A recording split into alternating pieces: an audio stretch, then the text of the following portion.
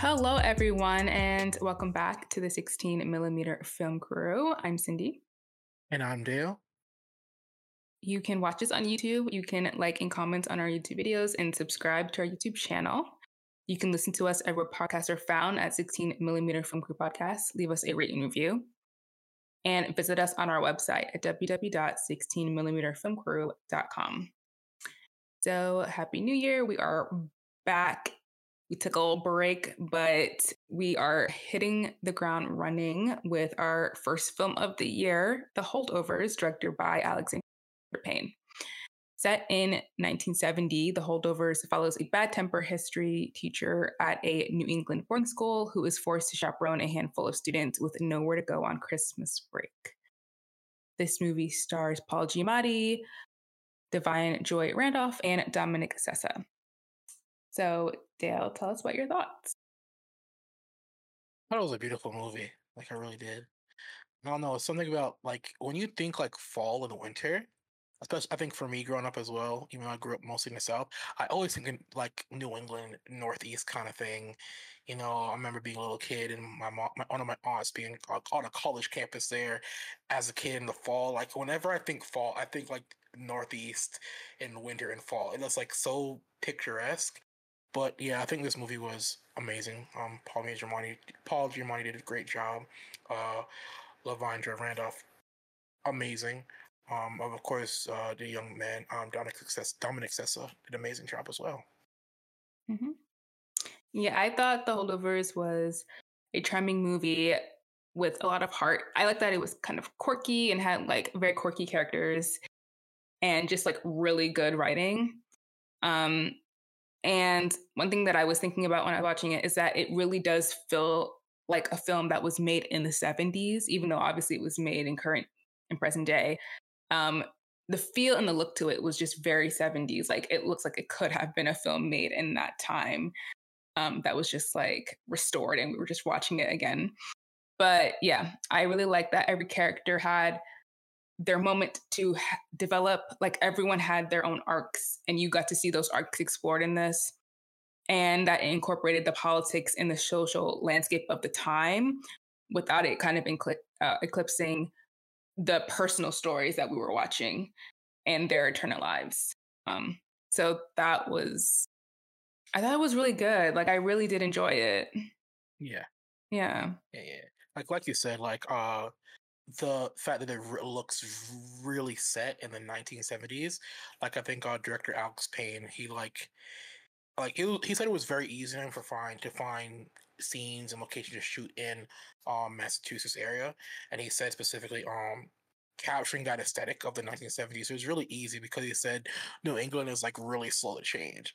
A lot of those structures and buildings are still there, which I think when you're making a movie, you kind of have to be, I think, very intentional on what you're shooting to capture that vibe a lot. And I think sometimes directors, they say, "Oh, I want to set it in this time period," but you can still see in the sets. They can dress up as much as they want, but when the shots kind of go wide, you can kind of say, "Okay, that's not really an aesthetic or style or dressing or fixture that really fits that time period." It's clear in this movie, based on location, they didn't really have to do that much changing to the location to help it fit. Yeah, I think I heard him say in an interview that he was very insistent on filming during winter. He didn't want to film and have to add fake snow and stuff. He wanted it to be very authentic. And I feel like that is, if you're from here or if you have family here or spend time in the Northeast, that's how it feels. That's how it looks. And I do think that it's kind of great that it hasn't changed, just because if you want to capture a moment, it's kind of easy to do so. You don't have to do a whole bunch of set dressing. It's all kind of there. Yeah. Smart. It's smart. Yeah. But yeah, speaking of just how it looks, the cinematography, it was done by Egil Bird or Bild. I don't know. It feels like I'm not going to assume where this person's from. But yes, he's Danish. So. Okay, there we go. I was it feels Nordic, but I didn't know where in the Nordic country it was from. Okay, but yeah. So the cinematography looked great. I don't know if they filmed on film or if they did that thing where like you can film on digital, but you can make it look like you're filming on film. I don't Mm, know. There's different techniques. I'm not sure. okay. But if it was filmed on film, it looked incredible.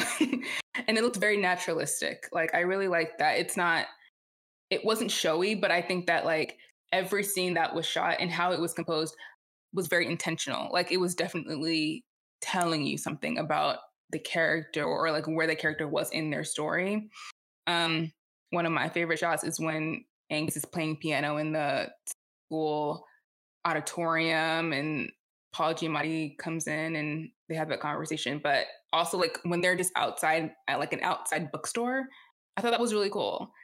Like that shot, the shot of them in the cinema, like all of those shots were like really well done. And again, it's not like fancy cinematography, but I just think the way it was composed was really well done. Yeah, I think his style, particularly with this movie, he was a cinematographer for House of Cards, In the Makes Burgess. You don't know Jack. sense. He's done a lot of work, but like it kind of does piggyback off the whole New England esque aesthetic of winter and fall. Like when you look at all these scenes in this movie, it looks very much like it's a picture Yeah. in time. The framing and composition of it look very much like a picture, and that's something I think a lot of cinematographers forget. Like our starting ground for a lot of this stuff is film. Like, not is when I say film, I mean photography. Some Mm. cinematographers really do kind of do forget those how to frame shots and stuff. Like you're taking a picture. And I do really think Mr. Bird, I hope I'm pronouncing your last name correctly. I don't know Danish. I'm sorry if I'm pronouncing it wrong. But I do think he was really intentioned to make every single frame feel like a portrait or photo on its own. Yeah, I agree. Yes, it looks very picturesque in Yeah, that way. But also I was thinking about when you said that like a lot of times people sometimes they film on with film just because aesthetically it might look nicer. yeah, But I really like when people film with film for like the intentionality of like memories. Like this is something like it feels nostalgic or it feels like something that I remembered, or that happened to me years ago. And so that's the framing of like why you're using it. It's not like like a purely aesthetic choice. Like it yeah, really is like to continue the like or to really emphasize what the story is trying to say. Um and like bring out those themes. So I think again, don't know if he did or not, but if he did, that just adds to like because it I don't know if you've like seen newsreels and stuff from that time, you kind of already know like what that aesthetic is, and I think that sometimes it could just be played for nostalgia, but I don't think that they really leaned into that. Like even when it came to the soundtrack and score, like you could have put in like a lot of songs that were from that time, which is sometimes what people do to like really emphasize the point like this is the time period that we're setting it in. But yeah, I like that they didn't really lean into that too much. Like they treated the people as if they were people, like not just like figures from our history that like we may have known, but like actual people that we probably do know. Um, and I really think that that was smart of like stripping it down and not making it so like nostalgia bait, but just kind of like this was just a moment in time that we're talking about. yeah. I think they were really intentional with the soundtrack for it. I mean, usually, like you said, they throw like, "Oh, it's during this era," so every single waking moment of a period piece has to have the it song from Mm-hmm. that that era. I mean, they had the Temptations version of Merry Christmas playing in the background during the party scene. They had some bits and pieces like that. It wasn't completely dominated with songs from that era, and it let the actual soundtrack of the composer Mark Horton actually breathe without having to rely. Like it was really simplistic, minimalist um instrumentation going on, and so when you weren't really jarred as much when scenes where the music was playing would come up, it mostly relied more so on the composer's music in this project, which doesn't really happen a lot in period pieces. They kind of do rely heavily on the soundtrack of that era. Yeah, it's like constant needle drops. Yeah. Just like, yeah. Okay, so I really want to talk about the characters. These are some really interesting characters. So Paul Giamatti plays Paul Hunnam. I think he gave a performance. The funny thing is, I think that Alexander Payne wrote this for him specifically. So I think they Yeah, had worked together before previously on a couple of different projects. So, yeah. or were friends or something like that. So, and again, I don't know anyone else who could have played this role. Like, it does seem like it was like handcrafted for Paul Giamatti. I remember watching Big Fat Liar when I was like a kid, and that's all that was playing in my head. It was like it's not the same character, obviously, but just that kind of crabby old man, like that. It was giving that, but gave it a lot more depth. Like there was a lot of depth here. It wasn't just it wasn't just that. Um, I'm sorry, it wasn't.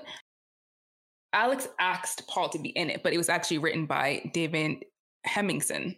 Yeah, So yeah. different writer, but still, no one else could have played that part. He was perfect in it. Um, and yeah, he plays like a crotchety old man. But from the beginning, I already knew like him and Angus were gonna be cool. Eventually, Yeah, yeah, you know, because we kind of seen that dynamic before in other stuff. So it's not like I don't think they're trying to like bait you with something that you've never seen before. But I think that yeah, how they're exploring these different things of like that's personal, but also like pretty general and what's happening in society at that time. I think that that makes a lot more sense of like how the relationship goes because it's not like an automatic like okay I didn't like you in the beginning but halfway through like we're besties like it's not that it's a very gradual build and even towards the end it's still not like they're not like skipping off you know into the sunset together it's still like a little bit of a distance between the two but like a respect and appreciation for the other person which is great like they actually really do great things for each other that you might not have expected at the beginning yeah, so I just really like how he was written and how like his own principles kind of change as the movie goes on. yeah. Paul, like you mentioned, Big Fat Lion. Paul Giamatti has had like one of the biggest, or not say biggest, the longest continual career in Hollywood. I think. Like we forget like how good of an actor he is. Like he's had a really well established career as a character actor. You know, on amazing projects. I view him in kind of uh what's why do I don't get names? I don't the Hulk from Ed Avengers, Norton? the new Hulk. No, no, new Oh, one. Mark Ruffalo. Mark Ruffalo. Okay. Mark Ruffalo. Yeah, I view him and Mark Ruffalo in the same light because they have amazing careers on smaller projects, playing really wonderful character actors. And as this is coming out, you know, Mark Ruffalo is getting praised for his role in Pretty Things, but like people forget that this man is an amazing actor and his performance. And like I loved his role in this because I see like I thought he would at some point him and any of the kids would have got along Mm, anyway. Like watching this movie is a perfect example of me of how really mentorship kind of works in a way. It's mm, not something like you say, "Oh, that kid needs help. Let me go help." No, you got to kind of ease into it. And I look back on like I wouldn't say I was a perfect kid growing up, like very much causing trouble. And I look back at all the teachers I had who I really vibed with, and it was kind of this relationship. They just saw one thing in me, and they didn't let go and drove me like time at Oakwood, even as an adult. Like Cheddar always got on my case. I remember middle school had a black teacher, one of my few black teachers growing up as a kid, language arts or English. Mr. Lindsay, same aspect, and those are always the teachers you kind of remember in the type of character that Paul Giamatti played in this movie. yeah, I think it really drove home like the importance of teachers and how valuable they are and how they're not Yeah, just educators, they're also parental figures, caregivers, you know, social workers, like they have to do a lot. a Like lot. they Yeah, have so much responsibility, which is why one they need to be paid more. So if the government is listening, they're not, but they need to be paid more. But also, not everyone can do that job. Like I know, yeah, like there have been some great teachers, but there have been some. I've had some bad. bad teachers. But the teachers who have really defined me, some of them we were. It wasn't like an automatic connection. Like we didn't hit it off Yeah, immediately. But as the year went on, or if in a setting like high school, when you have some, like when you're seeing the same teachers over and over, and sometimes you have them in the same classes, um, we became really close.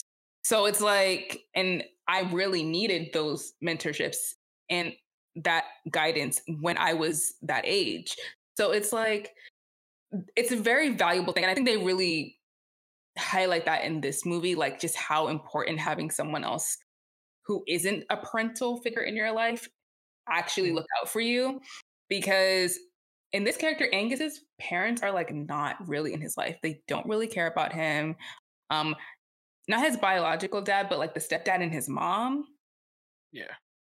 They leave him at the school. Like that's the reason why he's there over Christmas break. Like they don't they don't want to see this child. And that hurts. Like even if like you're smart or you seem like you have everything together, like not having your parents there is like at that age is so terrible. Like it has such an effect on you. So even though they had an adversarial relationship in the beginning, I feel like what they end up being for each other, not only them, but Mary, played by Yeah. Divine, that was their little family. And I was living for it. I was living Yeah. for the makeshift family. A found family kind of picture, Yes. yeah. You have like a crotchety old man who's kind of alone. You have a boy whose parents abandoned, and you have a woman who is a widower and has lost her son, and they're all on like different levels of mourning. In a way, I Mm, think Paul Giamatti's character does a real good way of masking it. He's constantly drinking or reading in order, and he doesn't really want to form like bonds like with the waitress and the lady who works at school. Like he doesn't mhm. want to really form emotional bonds with them, even though they both kind of like each other. She's missing something and he's abandoned. So they were all needing somebody, and I do like that movie. Kind of like for some reason in the holiday season, everybody kind of feels that the most. Yes. That's why Yeah. like you people like the most common depression everybody sees in depression because you really do feel it a lot during the holidays. There's something about the holidays, like even if you don't believe in Santa Claus, you're not really Christian, you don't think Jesus, all that kind of stuff. There's something about the holidays where something's in the air where you feel joyful, and where you don't have that around you, you just feel so like so sad. So Yeah. And even when you do sometimes, you can still feel really lonely. Like it's yeah, such a weird time where everyone is supposed to be celebrating, but that's when for some reason you feel like at your lowest. So I honestly feel like this movie came out at the perfect time. Like right, it was perfect time. Yeah, like perfect timing because it's like, yes, this is, even if you're not experiencing that, you still have your family around you and stuff, but like you're feeling that internally, like this is such a great thing to connect with. And I felt like really connected to it. yeah, Especially in the portion where Angus goes to visit his dad who's in the mental institution.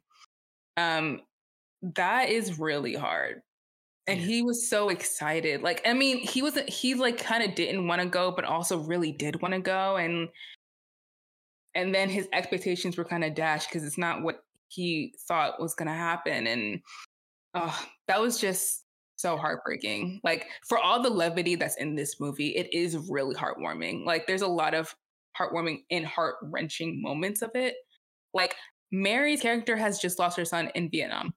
And the yeah, fact that, like, if Angus doesn't do well in school, like, he will get sent to military camp and then go to Vietnam. And we all know the history of that, how completely pointless that entire war was and how many people died in that.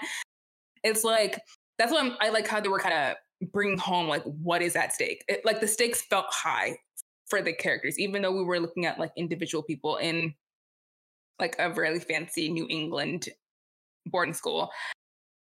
Like, these people are going through real struggles. Like, it's yeah, not. And then how I really like that Define's character of Mary is very open hearted to like Angus and to Paul. But I feel like there is a moment where she kind of cuts herself off when that other, I think the janitor is trying to like yeah, put some yeah. game in Try her. to, yeah, And she's like, not the time. Um, but also how she finds healing because her sister's pregnant and she's going to have a baby. And so even though she lost someone, she's going to gain something in her life, like a new member of her family. And she gives her son's baby clothes to her sister. Like it was just such a beautiful, like full circle. Like I think that's what this movie was about too. It was like finding healing through found Yeah, family.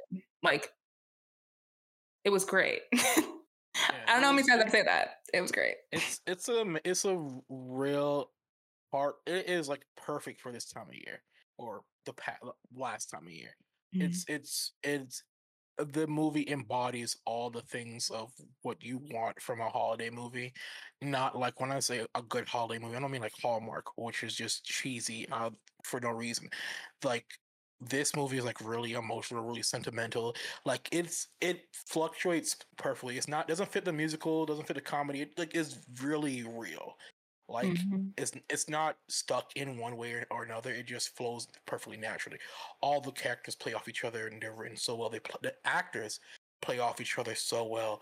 You know, especially Dominic. This being his Mhm. first role, Mhm. like the only reason he got the role is because they held a casting call at the school at Deerfield Academy, which was one of the shooting locations of the movie.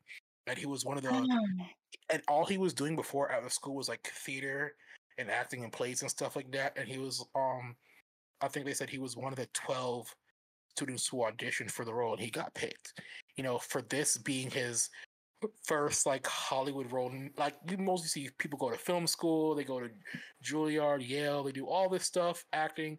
No, I just graduated high school, last year, and now this is my, not even graduate. He was still a student, because it That's shot in crazy. 2001. So it's amazing. If for him to perform the way he did, like against like Paul Giamatti, like I said before, he's like a titan in the industry, like an amazing job. I can't imagine, you know, doing that. I'd probably fangirl. you know, Yeah. And I guess that's just like having the gift. Like some people yeah, just have it. Like it is really remarkable that this is his first role. Like, cause he seems like a person who's kind of just been acting for a while. And like, I can imagine him like just being in theater and we just discovered him now. But like, he was still in school when he got cast for this. So that is quite remarkable. Really holds his own as a co-lead to Paul hmm Giamatti in this. He was so good because he has this like almost like I don't care attitude. I'm too smart like to like fall into your traps. Like maybe a superiority complex a little bit. Like he seems like that, but at the core of him, like this is a person who is struggling, and the fact that he connects with people, but it's never like the the response is never too much. It's never like big hugs or big gestures. There's scene where Paul Giamatti goes in to speak to his parents at the end, and he's just sitting with Mary, and she holds his hand and stuff. Like that was really all that you need to know to understand that like these two people are connected. Like this, like the couple of weeks that we spent over winter break has resulted in us being this close. Um, and even at the end, they give each other. Paul gives Angus a hug when he's about to leave. He just lost his job for this kid. But they had that hug, and then they had that little moment of like, well, you can stay. I can skip fifth period, and we can just like go to the diner or whatever. And it's never too much where it's unbelievable. It's just enough where you're like, yeah, I get it. These two people have gone through some experiences, and they are like bonded from those experiences. It was just so well acted. Like yeah. I don't know. How do we feel about Mary's Boston accent? Defines the Boston accent. How do we feel about that? I'm not, my I don't have any wheelhouse of knowledge of Boston accents. Only thing I know is at college, me and my friends would shit on Boston accents all the time. Like, go pop the car. I'm going to Harvard. Like we would do the overtop Family Guy, Rhode Island, Boston kind of accent. So I can't really gauge it. I don't think accents sometimes are necessary in certain films. Um, so I think Paul kind of tried to make it work. I know Dominic, because he's from Massachusetts, it came out kind of Mm-hmm. naturally. Naturally. Um, I don't think a lot of Ladavine, she had the same kind of issue with Paul. Like she just didn't want to force her to maintain natural. Um, but her performance as well. Like like though their expressions on her face when like the scene where she's sitting down and she's listening to Sam Cooke at the party, and Mm. just the emotional expression, like that level of emoting, and I'm not surprised by it at all. Like she's had a long career, like in film and a bunch of other TV roles, and she's done just like Paul as well. Like she has like a theater background, doing Mm-hmm. stuff on like Broadway and stuff like that. I do think, even though as much as we talk about Broadway kind of playing to the seats, to the cheap seats, and over emoting, they're able. I don't know when they switch and get like these actual like film roles, Mm. like they're able to change their expressions to where it's not overdone. Like some actors who just do film cannot emote properly, Mm. which is weird. But she was able to just to I love those like micro expressions and people change. Like same thing with Dominic when they're in the hospital, and his eyes are welling and he's talking about his father and all that stuff. And like I love when actors are able to sell what the character is embodying in that moment just on their face. Yeah. I wasn't in love with the Boston accent that she did, but it didn't I don't know, it didn't matter that much. Like Yeah, it didn't like disrupt my enjoyment of her performance or my viewing experience. I just noticed it. I was just like, okay, yeah, she's doing a Boston accent. yeah. This is one of those pictures First where I was the like, accents kind of "Mhm." take secondary to everything. Yeah. So those are my thoughts on that.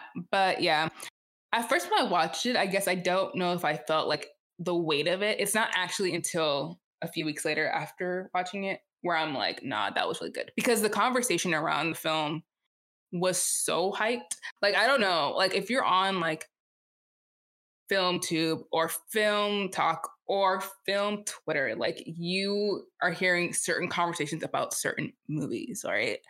And from when this dropped at TIFF, that's all I heard. All I heard was this film being the one of the best films of the year.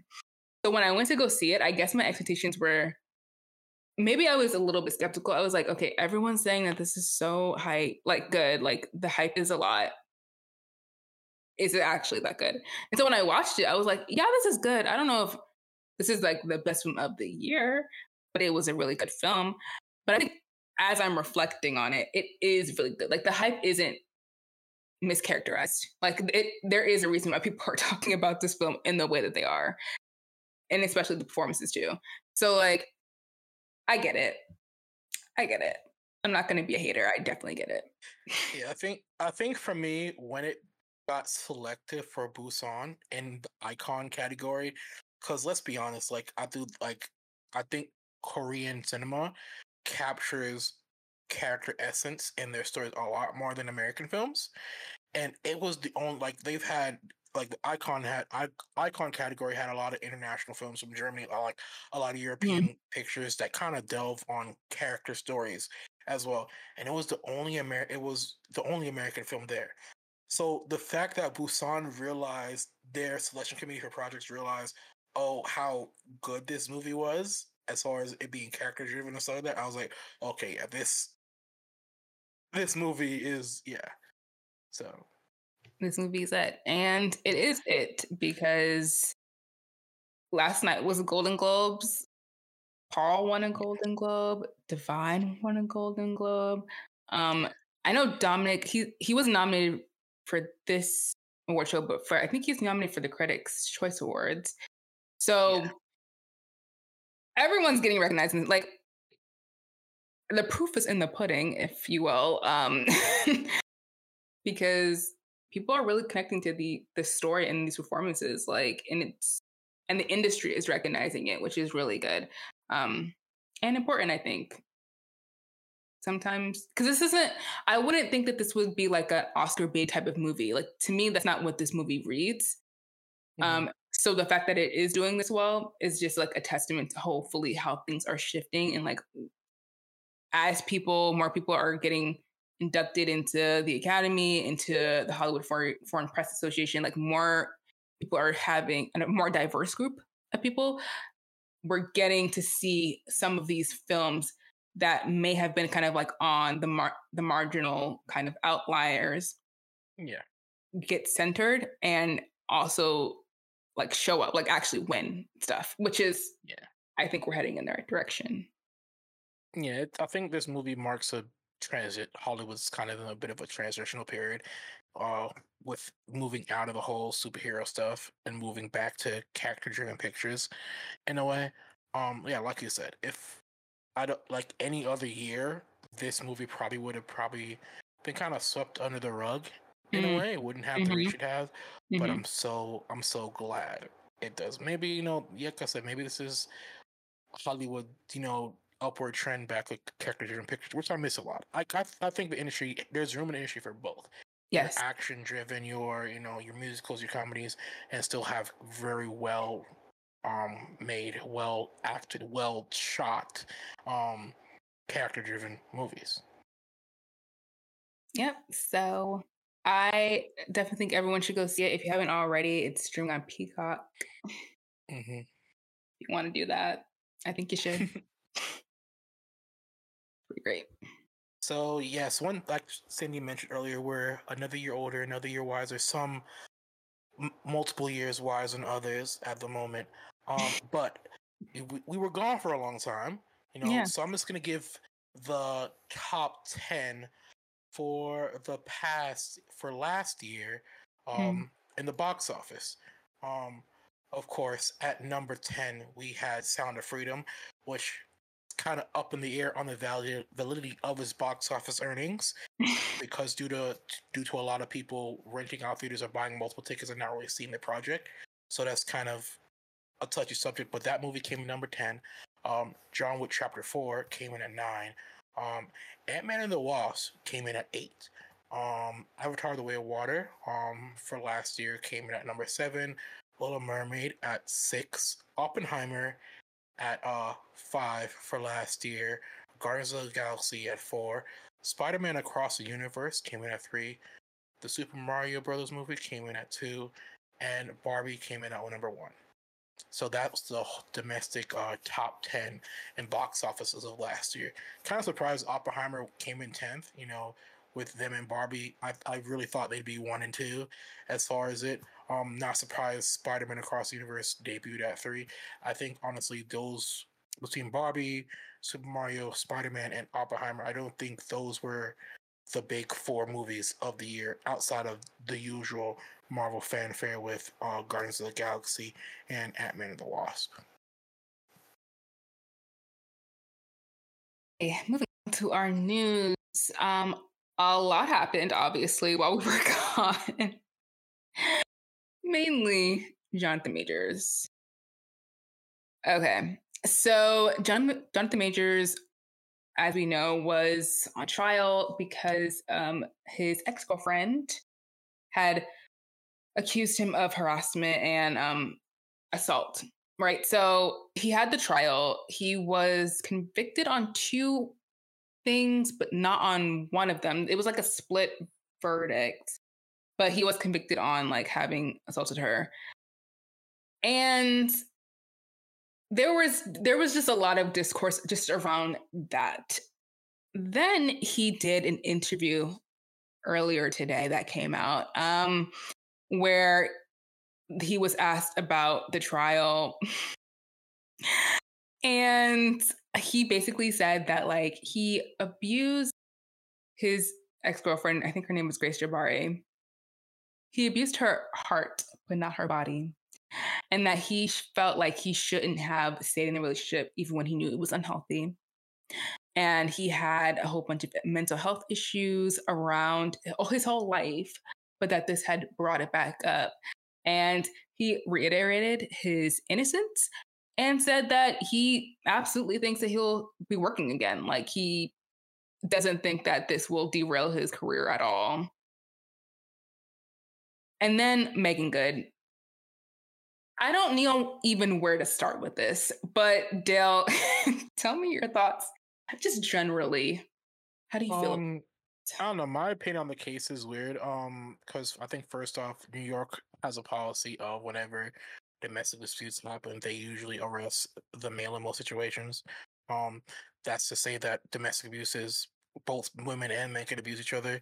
I think this case kind of is a bit like Amber Heard and not Robert Downey Jr., but Johnny Depp in a way, where I think they're both were kind of being physical with each other in that moment, situation. Um, I do think a lot of actors don't listen to the PR people anymore. Um, because if I was Jonathan Majors, lawyer, not lawyer or PR management company, which he kind of did lose due to this, I kind of would have taken like a good 3 months or so to just let stuff die down a bit, you know, do a little bit of character, Rehabilitation. rehabilitation, if Mm-hmm. you will, and not give this interview the way it did. Um, uh, I think the Nicole Breer, who's a sociologist who deals with this kind of stuff, she kind of said that the expedience of this interview is kind of weird because it seems like everybody's trying to piggyback off of Gail Kim and her interview with R. Kelly, hunting for those gotcha moments, and Mm-hmm. she's like, a lot of these TV um interviewers do not have the training necessary to try to outsmart to get a gotcha moment to get sound clips. Like the main sound clip that's being shared on Twitter is him calling Megan Good a Coretta, which is really weird considering that whole thing when he first was popping up. Some women were calling him civil rights fine, and I think that just went right to his head a little bit too much. Um, but yeah, it's not a good look. I hope he takes whatever time he probably needs to, deal with whatever mental issues. I mean, I can only speak on the mental issues I have. I don't know. And it's not the first documented thing. When this first brought up, there are people who work on other films with him as far as crew and PAs kind of coming forward with issues of him on set. But I do think in those kind of senses, it's typical actor ego on set in a way. But we'll see. I just hope if the abuse and stuff is true, he gets the help, whatever help he needs. So yeah.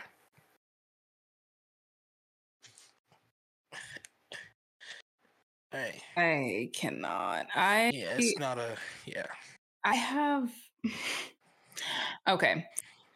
First of all, I feel like how this was handled before we even got to court was terrible. We covered that. We talked about this.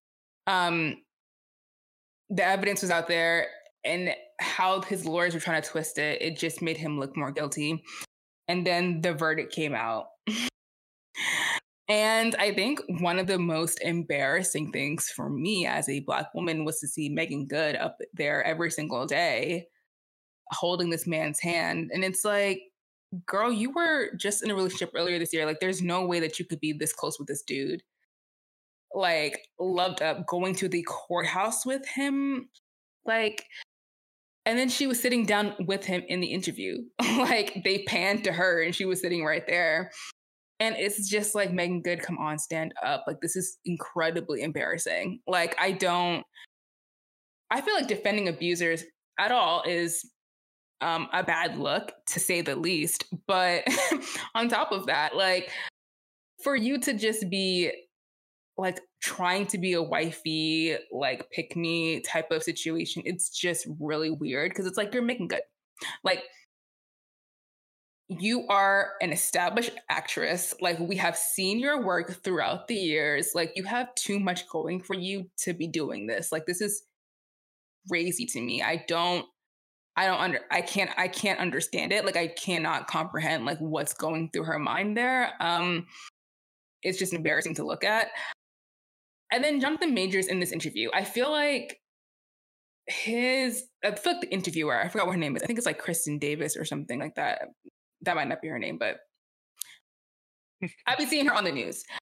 She was not really challenging anything that he was saying, which is weird because that's your job. Like, if you're gonna do an interview like this, you need to challenge some things. You have to push back on some of the things that he's saying. She gave him a lot of like softball questions, really let him just talk from his point of view of like what happened. And so that's not good journalism. to me. Like if we're comparing like the Amber Heard Johnny Depp situation to this, which I don't really think it's comparable because I just think it's very different in terms of like how the media received it. Yeah. And maybe that's just because Amber Heard's a woman and Jonathan Majors is a man. I don't know.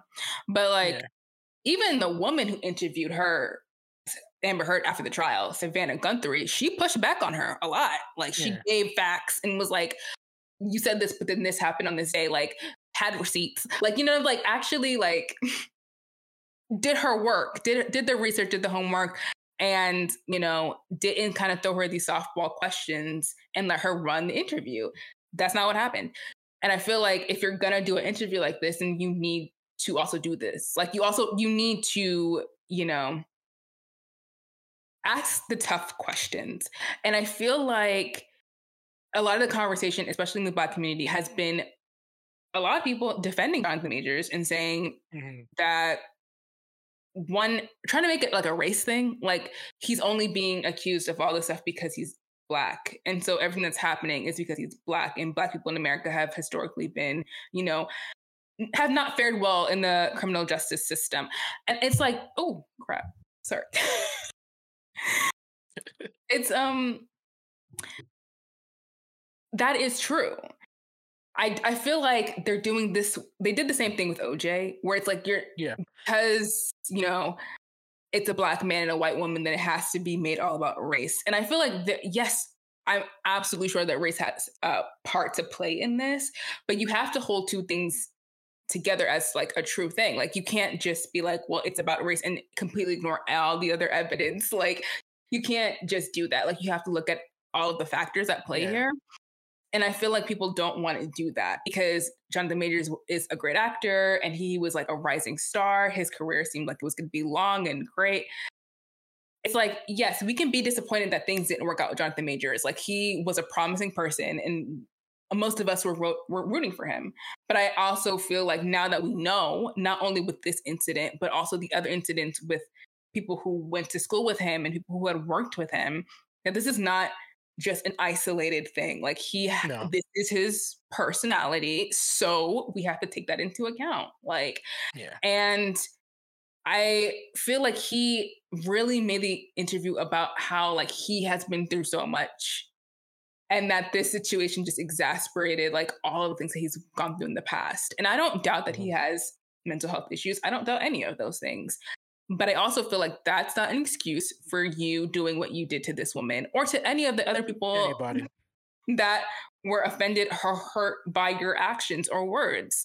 So again, see, if we had a real journalist doing this interview, we would have gotten that conversation going, would have gotten that discourse. But we got what we got, which is just Jonathan Majors feeling completely victimized and not taking any accountability for what happened here. I mean, not that he was ever going to, obviously he completely he said that he was innocent throughout the entire thing. So he was never going to be like, you know what, I messed up. That was never going to happen. But I just find the whole thing really gross.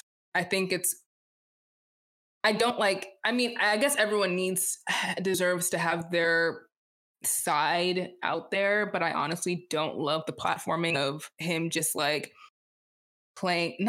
I'm not saying that he hasn't been a victim to other things, but I think in this situation, playing the victim, I'm not into that. And Megan Good, girl, please leave. Those are they're like three weird things going on with this. Like you mentioned the racial stuff. Like people were bringing up Robert Downey Jr. and we were like, Robert Downey Jr. was do drugs. He didn't really hurt anybody, and he did his time. He did his jail time, got clean, and then he did Iron Man. I can understand now if you want to say Ezra Miller because they were doing a lot of crazy stuff with no consequences, recourse or consequences. So you can compare it to the Ezra Miller situation. But the other two things about it, it's obvious. Like even though he's fired from Marvel, this is Disney's kind of attempt with GMA Good Morning America, which is an ABC product, which is owned by Disney, who owns Marvel, is their way of we're releasing it from his project. We're gonna do the interview with him, and we want to see how public opinion reacts. to this to see if we can probably bring him in slowly back into another project, because he's also in the last season of Loki. They still want to keep those numbers up, Ant-Man the Wasp streaming, all that stuff, so they still want to try and work their way in it.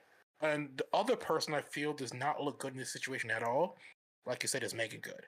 And this is like the second time for Megan Good, because we had the passing of Jim Brown, who's an NFL legend, civil rights activist, but he himself has a history of abuse toward women. And Megan Good was his goddaughter, and she mentioned on his death about how she was a mentor figure for her, stuff like that. And it's not a good look for her, the close association with two abusers. It's not a good look for her, and I kind of do think people mask the association with abusers, and people do stuff like this as, oh, they're God-fearing, they're Christian. This whole time in this interview, Jonathan Majors brings up praying and stuff like that. And I do feel like people try to mask their wrongdoing and say, oh, I'm a work in progress, or I pray to God and stuff like that. So this is not a good look for her either. So yeah, it's not. It's and that's probably the point that not made me the most, but really gave me like fireballs of anger and ick. Yeah. Is when she asked him about if he thinks that he was going to work again, and he was like, yes. It was almost like, it's almost like he's living in a reality where it's like none of this stuff actually happened, and somehow like everything was just done to him, and so of course I'm going to work again. Like, yes. And the way he was presenting himself, very soft-spoken and tearful, it's just like, one, I don't know if people would ever are going to believe it because he's an actor, and a good one, though. It's like, are you even being real, or is this a performance? So that you have against you in the first, just off the bat. And then it's like the lack of introspection or anything, to not even think that your career is at risk, even though you have been fired from these big projects. And Disney released a statement that they were firing him immediately, 2 hours after the verdict came down. They were like, he's gone. They were waiting for the confirmation of the trial to kick him out, and they're already making different plans to replace him. Either replace him with a different actor, or just completely sweep that Kang story out of the Marvel Cinematic Universe and start with somebody else. Yeah. So I just feel like he doesn't need the Marvel stuff because he was doing stuff before the Marvel stuff. But I'm just saying, the fact that he doesn't even think that his career is in jeopardy, even though all of these things have happened, is really weird. Because it's like steps have already been taken to not have you work.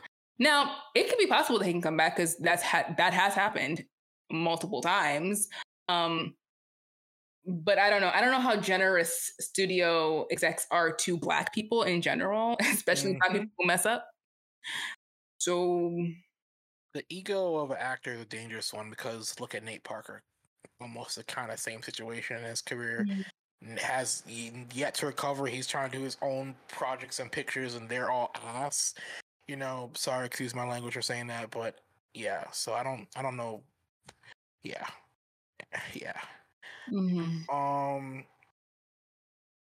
So, of course, we mentioned the Golden Globes wins from the actors on the Holdovers with Paul Giamatti and Divine.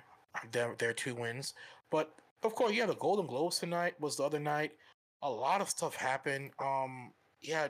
Joe K bombed the whole, or Joe Coy. I mispronounced your name. He's a comedian. Bombed just horrible. I witnessed two bombs last night. The Dolphins losing and Joe K's Golden Globes hosting. Yeah, the Golden Globes. I feel like the Golden Globes are like the VMAs of movies. An award show that is just found it's planted on drama. What you're actually here for is mess. I feel like that's what the Golden Globes has turned into. And I think that that's a place that they like to be, because I don't know, they're kind of a joke. I feel like most people don't look at the Golden Globes with the respect that they look at the Oscars or even something like the SAG Awards or the BAFTAs. Like Golden Globes is like the messy cousin that you see every Thanksgiving. Like that's the energy that the Golden Globes always gives. So like of course that night was just going to be an absolute mess.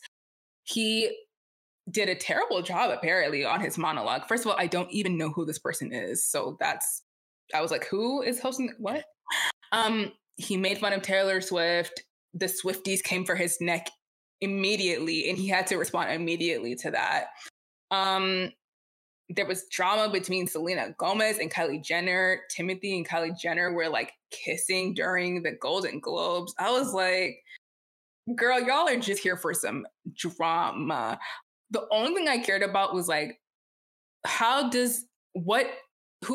okay. I was thinking about like, in terms of the winners, what does that mean for the Oscars? Like, does this set the stage for what we're going to see then? Because that's the only reason why I pay attention to this. That and for the red carpet. And honestly, nobody really gave during that, except for Greta Lee from Past Lives, absolutely bodied. Mm-hmm. Great dress. That bob was dangerous. That bob and the what?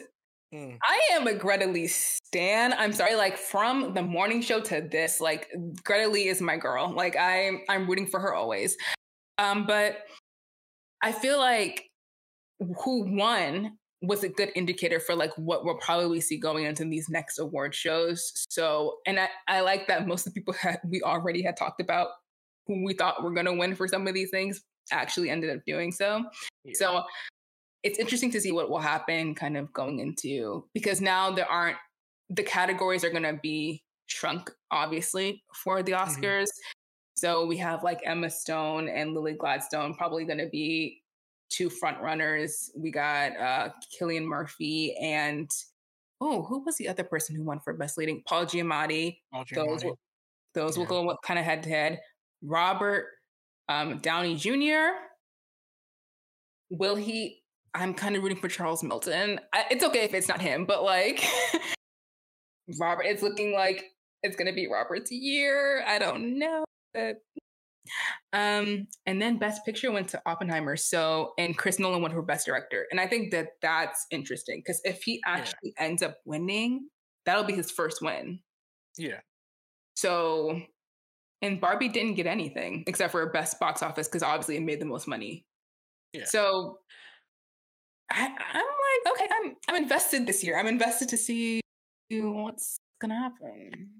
Yeah, it's a good litmus test of what's gonna work for like between this. I'm not gonna say the Emmys, this and the SAG.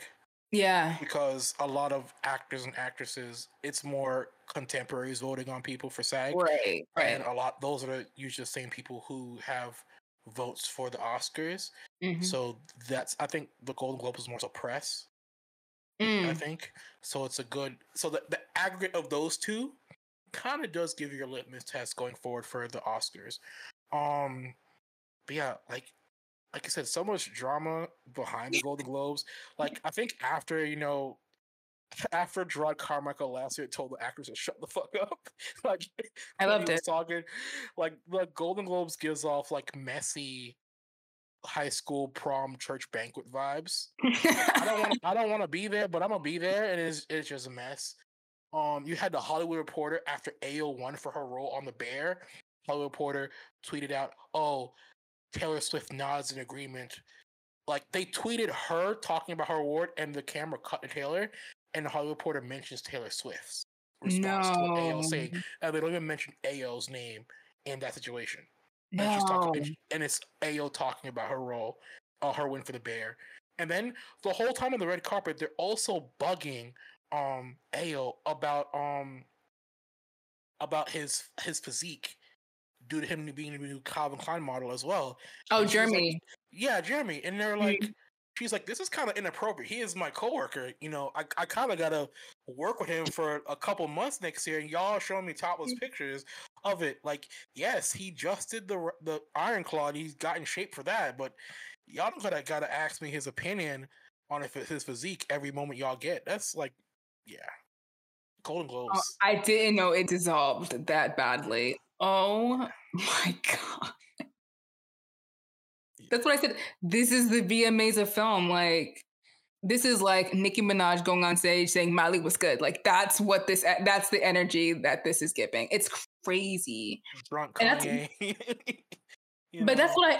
what as soon as I saw the nomination list that came out last year, I was like, I know exactly what this Yeah. is about. Like, it's just so obvious at this point. Like, y'all are just here trying to be messy queens and for the ratings. And I mean, people were invested. So I guess, like, I don't know what the ratings is, like how much ratings it got this year, but they knew they just wanted drama. And honestly, like, I mean, I guess there's a place for it. I don't like it being mixed in with like these are serious movies that we're talking about and serious shows. I don't love that we're mixing those two things together, but I don't know. Whatever. Yeah. It Whatever. was it Okay. was a mess. Mhm. So at the Golden Globes, actually, Oprah responded to the whole Color Purple drama. Mm-hmm. If you didn't know about the Color Purple drama, there was Taraji P. Henson had talked about how Black actors specifically were not being paid what they were due, especially her. And then there was a photo call at the Empire State Building, and it seemed like Oprah was like trying to remove herself from ever standing next to Taraji throughout the entire photo call. And so people were like, Taraji and Oprah got beef. Mm-hmm. And that's been on for a few weeks now. So Oprah finally responded and said that she doesn't have issues with anyone. Like, her and Taraji are good. She tries to advocate for everybody on set because she was a producer on The Color Purple as well.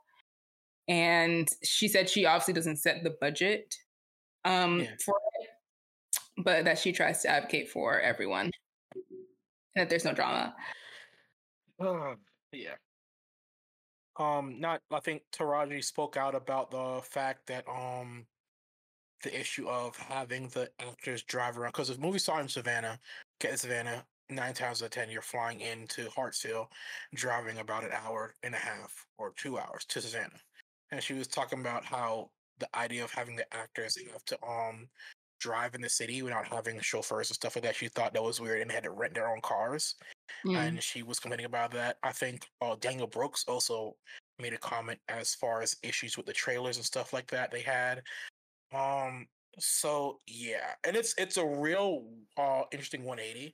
Um, if you've been to our website and you've read the interview between me and my sister talking about Color Purple, like the facade that was there for all their cast, get-togethers, it's really different when you got everybody by themselves mentioning what it was really like behind the scenes on the shoot for the picture. So I didn't know there were so many problems. I was like, geez, but because it seemed like from what I saw, everyone seemed like really enthusiastic about making this mhm. movie.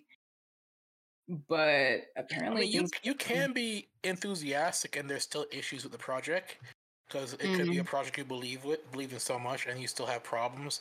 Um, I'm kind of not surprised to a degree. I think Oprah's comment on the budget is kind of passing blame a bit. Because if I remember correctly, this is Oprah, Ambien, and Quincy Jones are the production companies, and mhm. Warner Brothers is involved a bit with it, even though distribution doesn't really help with the budget, but they do help some.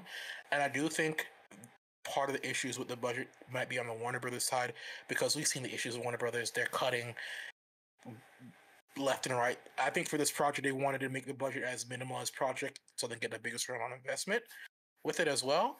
So that could also be an issue for this project as well. Yeah. I don't think the entire blame on budget should go to Oprah, even though she is a producer on it. And some people get producer roles, executive producer roles, just because of who they are, This is in some true. projects. So This is true. yeah, Yeah. I guess I just don't trust Oprah. That goes from a whole litany of things that she has done in the past that just is like, you're good at your job, but I would never want to be uh in community with you. That's the thing. It's like Oprah's just kind of, she's done some really terrible things. Like, you've done some iconic things, but whatever. I don't know. She's not perfect, Not yeah, but she and wants it's to portray bad. that she's perfect. Yeah. Yeah, it's bad because it's like, I think there are certain Black people who, when they get a certain level of money and recognition, that can kind of be their basis, where it's like capitalism kind of takes over the other parts of themselves that are important. Steve Harvey said the same thing. You know, Steve Harvey, Cat Williams had issue. He said the same thing with Monique, when Monique was talking about how nobody in the Black comedy space kind of backed her up with Netflix stuff. And Steve Harvey's response said, "Why would I kind of help you if I want to uplift the community? I got to make sure I got this money. I got to make sure I agree with them." So yeah, there's stuff. There's stuff. But okay, according to Oprah, there's no drama. We'll see how Taraji feels about that. But anyways, let's talk about what we watched over the break. I'm so excited to hear everything that you watched. Tell me all of it. Dang, it is a long list, and I rewatched The Master. I rewatched, of course, Bradley Cooper, Maestro. Rewatching a lot of older stuff. Well, the two ones that are standing out for me were Maestro and The Master. But yeah, I'm kind of working my way through a long litany of projects. Like, I forgot the name of the movie, but it stars Burning with Steve Yeun. I rewatched that as well. I'm watching Daisy Ridley's movie that came out a couple months ago as well. So you have a lot of projects I'm catching up on. Yeah, and Burning was so good. Like, Yeah, I we wish I will watched it when it came out. Yeah. Yeah, Burning is so good. Yeah. I watched a couple of things.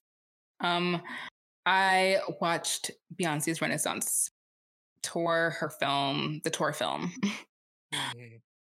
It was phenomenal. I went with my mom. Everybody in the theater was singing and having a great time. It was amazing. Like, actually, this was actually an amazing year for film. I have to say, like, the films that came out in 2023, a lot of them were bangers. For me, this is kind of my favorite film. Not because there aren't like better films, and I can't really classify it in the same category as the other ones, just because this is a concert film. It's not the same thing, but like, I was emotional. I was invested. The editing was flawless. The sound design, just like how Beyonce is like a filmmaker, kind of like when it says a film by Beyonce, that's kind of what it means. Like, just because of her creating this Renaissance tour, like her vision for it, how she's involved in every single aspect of it. She is like a director in that sense of like putting everything together. And it was a spectacular show. She is the best performer on this planet. You can't debate that. I'm sorry. If you have different feelings, I'm sorry. No. Like, she's it. There is no one doing what she's doing at the level that she's doing it. There's no one else who can even rise to that. It's her. It's her. Yeah. And being a Beyonce fan from Destiny's Child, and like watching her early tours when she first went solo and stuff, like watching her touring films, it's been great to just see how comfortable she is now, kind of just doing her thing, but also how she really understands the medium that she's working in. And that's what I was saying to my mom and to my friend, is that like, she knows what audiences want to see. So she knows how to cater things to really captivate not only the audience that she's performing in front of, but now that she's making the film, she knows how to create a film that audience will want to see and want to enjoy. Like, and I think that that's just one, being really intelligent, two, having really good people on your creative team to kind of make that happen.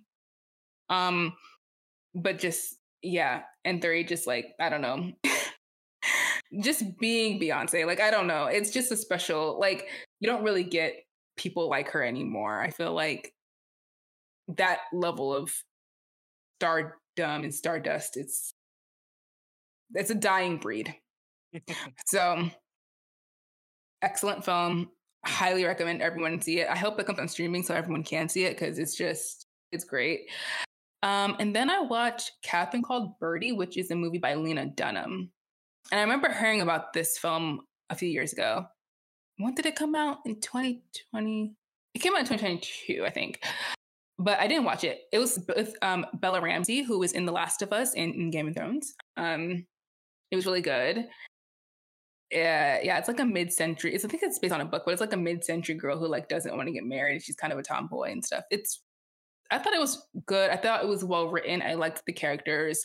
I didn't watch Girls, so I don't know Lena Dunham's work like that. So this is my first entry into her stuff. Thought it was really good. Hated the fact that Russell Brand was in it, but she was not in this movie at all. But other than Russell Brand, I think everything else worked. And then I watched The Favorite, which is Yorgos Lanthimos movie. Mm-hmm. Not really in preparation for Poor Things. I don't know how I feel about that. I know everyone is like really excited and loves the film, and it's getting all the stuff. I don't know. But I watched The Favorite finally. Olivia Colman, Emma Stone, Rachel Weisz. Great. Actually great. I think Yorgos is really good at, like, in terms of visually how he shoots things. It's so unique. Like, he just does things that are so different that I really think is interesting. And this was actually might be my favorite film that he has done, because it was more cohesive than his other films have been. Not that his other films have been bad, but it's just very, very strange. Like Killing of a Sacred Deer, The Lobster, very strange movies. This one was a lot more like accessible in a way that I don't think his other ones have been, to be quite frank. Like, it's just a more accessible movie. And I love that it wasn't just like a biopic or a pic about a historical figure. It kind of just did away with like most of the facts and was just like, look how absurd this situation is. Mm-hmm. Nicholas Hoult is in the movie. He's fantastic. He was my favorite part of the movie. Nicholas Hoult is an amazing actor. He has always been an amazing actor. I feel like he needs to be in like other stuff. Like he's in stuff. He's in like big blockbuster stuff. But I want to see him in more of these things, like these weird, like character driven. I want to see him more in that, because he is great. Like, I have been watching him since he was a child, and he is just phenomenal. Like, he's one of our best actors. Yeah, that's it. But great. I think the X-Men movies really squandered his talent as an actor, because then you see him in stuff like The Great, and he's like, his character work is amazing. Yeah. And listen, I feel like nowadays it's like most actors have to dip their toe in the Marvel stuff. Olivia Colman did it. Rachel Weisz did it. Most of the people are doing it. Emma Stone wasn't in Marvel, but she was, Spider-Man. So like, you can do it. It's not going to be your best work. I feel like that's always just the case. Like, it's not going to be your best. But if you just need the check, like, take the check. But but this stuff, like, everyone was great. Every cast member in that movie, phenomenal. How it was shot, phenomenal. The story, the writing, phenomenal. Like, it's an amazing movie. I watched Maestro, Bradley Cooper's new joint. We'll talk about that later. Yeah. And then I watched Spirited Away. This is my first time watching anime. I have never watched anime before. This is my first Studio Ghibli. I know we're gonna talk about The Boy and the Heron. So I was talking to my friend who had watched it. Her experience and her sister's experience was, not. So, but I talked to her about it, and she was telling me like watch Spirited Away first, just to get yourself familiar with it, and then go watch the other one. So I watched Spirited Away. It was really cute, but it was a little too, I don't know, maybe I'm just getting old. I don't know. I felt like very young. Like, that's the point. Yes. And I understand, like, that's the target for this film. Like, I totally get it. I respect it. I thought the animation was great. I love the voice acting. It's nothing against the filmmaking of it. It's just, I don't know if I'm the target for that kind of story. I was watching it. Like, I was like, okay, cool. This is what's happening. But it didn't really captivate me. So I think the misconception with Ghibli pictures is for kids. It's the same argument that Guillermo del Toro makes about pictures, animated pictures, of medium. Ghibli to me makes movies that are good for everybody. Like, even though a lot of the subject matter in a way and the characters and situations is really kid friendly, there are a lot of hard-hitting topics in these movies that adults themselves can't really relate to once you start peeling back the layers. That's what I love about as an adult now of Ghibli projects. More than, oh, it looks cool, this looks fun. Now as an adult, I'm like, oh, okay, the subtext really hits me on a different level now. So, yeah. My argument is not the same argument as Guillermo del Toro's. I'm not saying that animation is just for children. That's not. No. That is not my stance. I don't believe that. No, I get you. Yeah. But I do think you probably need to find the Ghibli project or movie that speaks to you the most. Like, okay. Yeah. What would you recommend? I don't know. I know for me, I'll always sing the praises of Kiki's Delivery Service. Like, it's the story of somebody who takes their passions and it becomes their career, and that whole burnout thing as an adult. I understand that now because I've experienced that kind of thing. So I think you just have to find your own. I think you just need to watch a bunch of Ghibli films, and you'll find the one that resonates with you. I think it's different because you're starting this Ghibli journey, whereas I've kind of watched it. So yeah. Okay. Well, we'll see how that goes. Alrighty then. Well, that's all from us this week. We hope that you're doing well and take care of yourselves. Make sure to check out all of our social media. Hi, all the new social media people over on Instagram. What is up? All the people over on YouTube. We see you. Hello. So check those out. Support us if you can.